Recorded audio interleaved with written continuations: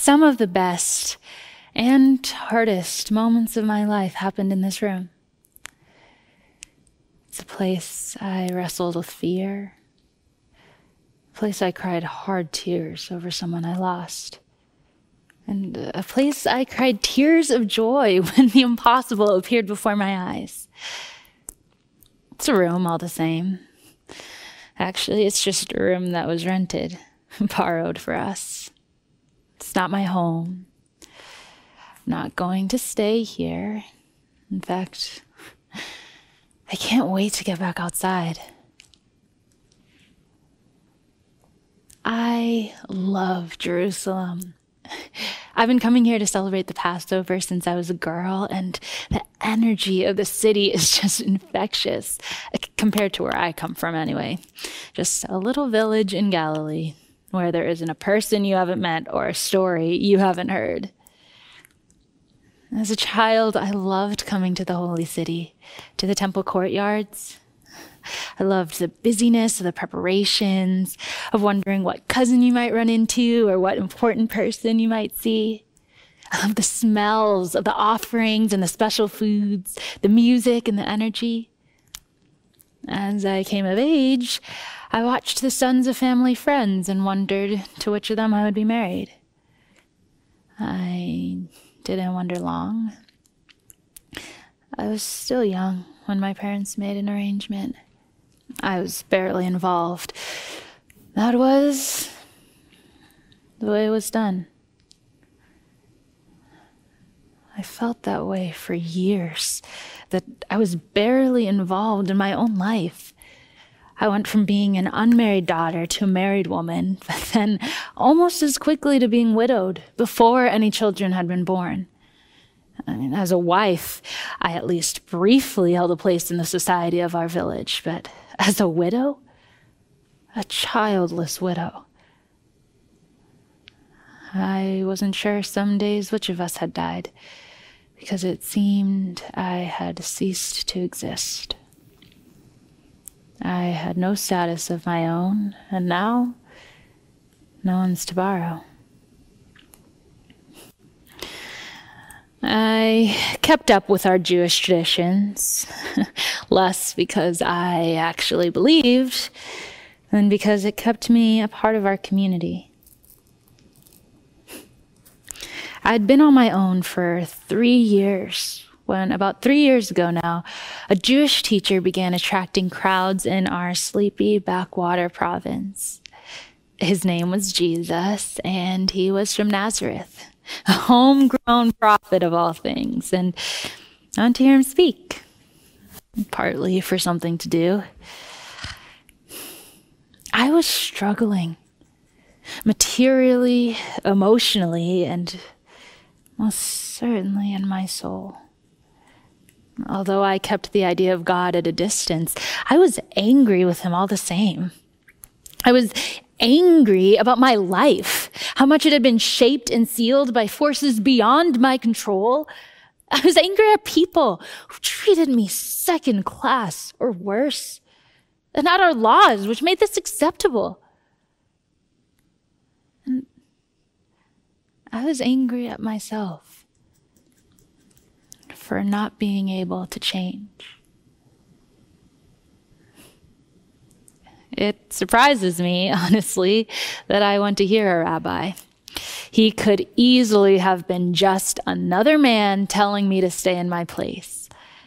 But that's not what happened, because that's not who Jesus is. In those days, he would travel, teaching out in the open, so there were no barriers to who could hear. There was no dress code, no password. The message was for anyone. At first, I struggled to make sense of what he was saying. Some of it sounded familiar, like a story you'd hear in the synagogue, but with a completely different ending. And the more I listened, the more I realized his teaching was unlike anything I'd ever heard. Jesus' words upended or transformed everything I'd ever been taught about God. And if you listened long enough, he'd say something that made you feel like he must know your story, like his words were meant for you. Like you really had a place in the kingdom of God, he was always describing. Like I had a place. For me, it was this. The one who hears my words and does them is like a person building a house who dug deep and laid a foundation on the rock. When the flood came, the stream broke against it and could not shake it because it had been well built. But the one who does not heed my words is like someone building a house without a foundation. When the stream broke against it, it fell immediately, and the ruin of that house was great. A house without a foundation.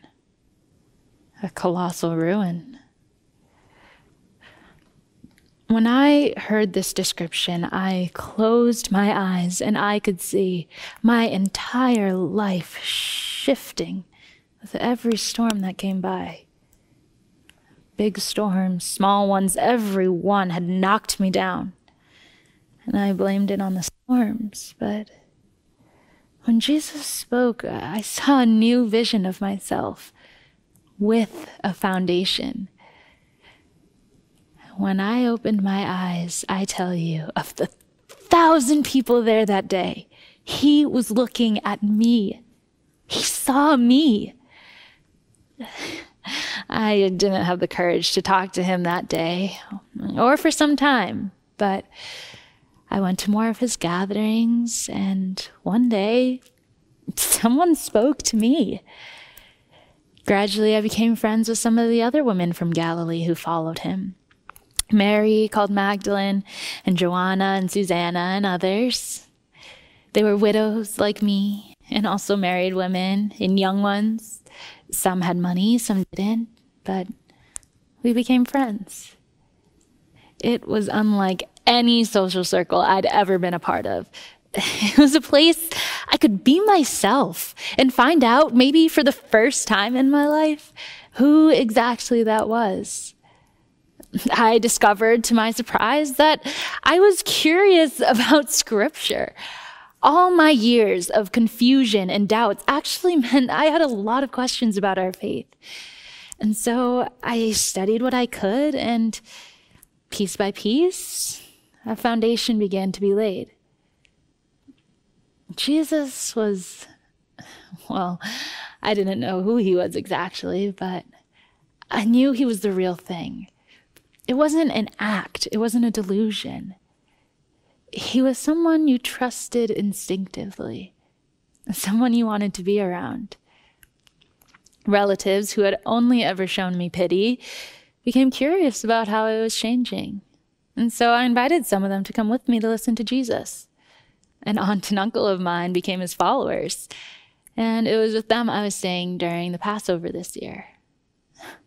The week had been exhilarating. Jesus and all of his inner circle were here in Jerusalem. And there was something in the air. It felt unpredictable, maybe even wild.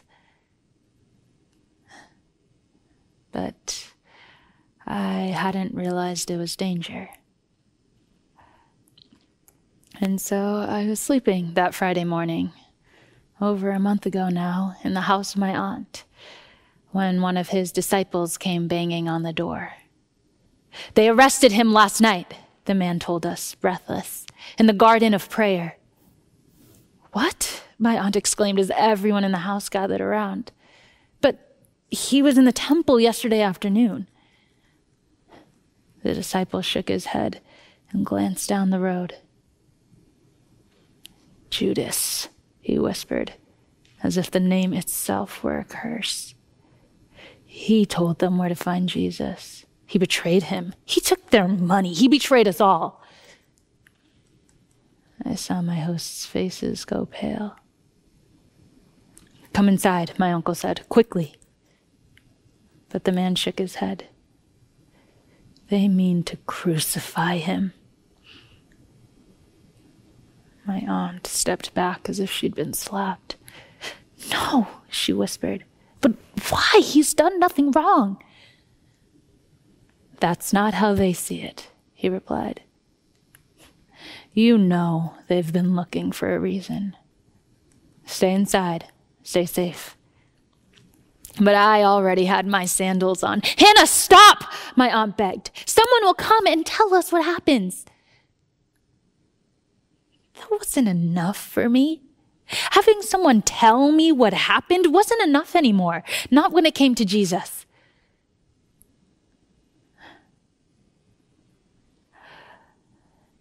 The city had a buzz that morning, but it wasn't the happy hum of the festival. It was an edgy, unsettled vibration. People were hurried and tense. The sunlight felt harsh. I followed the flow of traffic to where it spilled out into a mob.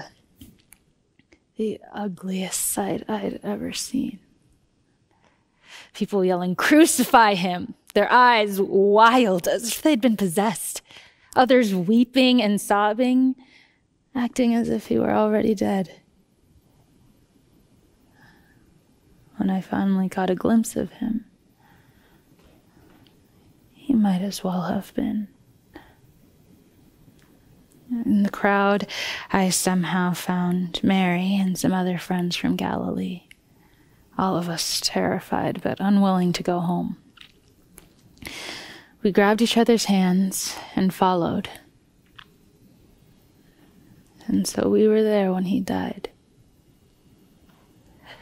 The sun blinked out and the ground shook beneath our feet, the very foundation of the world. Surely, one of the soldiers said, "This man was the Son of God." I wanted to scream at him, "What good is it now?" But I didn't dare. I fell to my knees and I prayed that God would forgive us all for not being able to recognize him. A body. I refused to say it was him. It was there, hanging on the cross. All the fight gone out of it. He wasn't there. You could feel it. A man named Joseph took it down, cradling the body of Jesus as if he were an infant, wrapping him carefully in a linen shroud. His mother looked on, tears streaming down her face, as if her hands could remember doing the same thing to him as a baby. Some men stepped forward and carried Jesus to a tomb. New and solid and final. I followed them to the burial ground, feeling as if I was watching the whole thing at a distance. The way I felt the burial of my husband, as if I wasn't even there. I felt that old mix of anxiety and anger, and I was afraid. When I started following Jesus, I thought, what do I have to lose? The world hadn't held much for me. But now, suddenly I was very aware I had everything to lose. If Jesus could be taken from us, then anything could be. They placed the body in a carved rock tomb, and the next step would be to prepare it with oils and spices. But the other women conferred and pointed to the sky. The sun was setting, marking the beginning of the Sabbath, and it was forbidden to prepare a dead body. Technically, they were right, but to me it seemed ridiculous. Who could tell us not to love this man who had loved us? Was the entire world against us that day?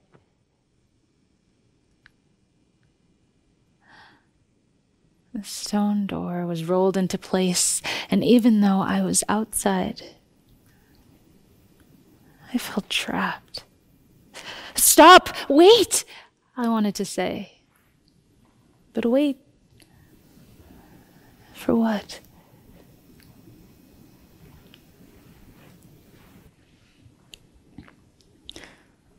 Someone else may come, Joanna ventured as we walked slowly back to town. To continue the work he began? No, one of the disciples contradicted. He was it, the Messiah. There isn't going to be another one. An argument erupted, everyone's emotions raw. Jesus' death didn't fit anyone's plans. Where was the kingdom of God if the king was in a tomb? I stopped listening to the bickering, my mind drifting through the past week, through the time I had known him. Jesus had done things that were confusing. He had done things that were unpopular, but to my knowledge, he had never made mistakes. Every place he went was more beautiful because he had been there. I glanced at the bunch of us who remained. Would anyone say that about us? About me? That night, some people went home, deciding this was the end, or afraid of staying involved in a movement whose leader had just been killed. But many of us gathered here, in this room where he had last eaten with his inner circle. We didn't know what was coming, but we wanted to be together. On a mat on the floor, I laid awake thinking, trying to remember every word he had said, to find the secret that would make this all make sense. Don't let me fail you, I thought, by failing to understand. It was like a prayer, like I believed he could hear me. In the morning, the world felt wrong. When we looked at each other, we confirmed it had really happened. We jumped at any noise in the street. I saw a man check a bolt on the door when he thought we weren't looking. The shutters were kept closed. It was a dark, stifling day, and the wait felt like an eternity. But one thing was for certain. Early the next morning, as soon as the law permitted, some of us women would return to the tomb. Only a few of us showed. Some women I really admired chose to stay inside. I didn't blame them, but I couldn't stay still anymore. We met on the road, we hugged, and we walked in silence ahead of the dawn. Each of us carrying herbs, oils, jars. As we approached the tomb, we saw no one, which somehow felt as unsettling as seeing a soldier standing guard. We were getting the very first light of dawn, but it was hard to see. And we got right up to the tomb before realizing the stone wasn't in place. It was rolled away off to one side. We all froze and looked at each other. "Is this the right place?" Mary whispered. We all nodded. It was definitely the place. Had someone beat us here? But how would they move the stone? "I'll look inside," I decided. Two of my friends grabbed my arm, but I wasn't afraid of ghosts or bats. I was afraid of the world without Jesus in it. As the sun rose, I stepped inside the tomb, Mary at my side. It took a while for my eyes to adjust, but when they did, we looked all around. There was no one, dead or alive, no body, just an empty cave. A pile of cloth on the ground. It didn't make any sense. Suddenly, I sensed someone watching us, and we turned to see two men I'd never met. They stood at the entrance to the tomb, and the sun must have been coming up behind them because they were bright. It was hard to even look at them. Their clothes were radiant, and I thought they must be someone very, very important. So I dropped to the ground, bowing. And one of them spoke. "Why do you look for the living among the dead?" he asked.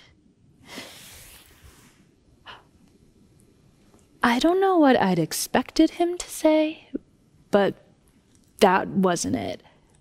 I sat up so that I was kneeling before them. Do they know where Jesus is? I thought. And I didn't say it out loud, but the second man looked right at me, just as Jesus had years ago, and he answered, "He's not here. He is risen. Don't you remember his words? The Son of Man shall suffer. He will be killed and on the third day raised to life." Had he said that? Something in my memory began to itch. He had said that a long time ago. It was the secret hidden in plain sight that I had been trying to remember 2 nights ago. But raised to life, what exactly did that mean? "He's not dead," Mary whispered next to me. "Not anymore." She was crying, and suddenly the men were gone, and all of us were talking at once about what we had seen and heard. We left the oils and herbs behind. We didn't need them, and we ran the whole way back to the city, banging on this door and crying, "Open it! Come out!" Some of the men were a little reluctant to believe us and tried to patiently explain how the world worked. But the Lord chose us to deliver this news. I had a place in the kingdom of God. I had a front row seat the day the way the world works changed. In the end, it wasn't us who can convince them. It was Jesus. He came and stood among us in this room, and he stayed a while. And those days were beautiful. Jesus hadn't been taken from us. He couldn't be. And so I realized neither could anything else that mattered. Not really, and not forever. This was the final piece in my foundation. A storm had come through that week, and I knew other storms would follow, but in my core, I knew the house would stand. I had gone looking for a rock on which to build my life. I never thought that that rock would be a tomb, open and empty and bright. We're waiting again now, here together, about 100 of us. Jesus returned to heaven. A few of the disciples even saw it. But he told us to wait here. Something is going to happen. Waiting with hope and curiosity is so much better than waiting in fear. We've all been stuck for too long. Stuck inside, stuck under restrictions, stuck with an old understanding of how the world works. I just have this sense that new days are coming. that with Jesus' help, we'll be able to bring some of that beauty back outside everywhere we can. Will you come with us and see what happens?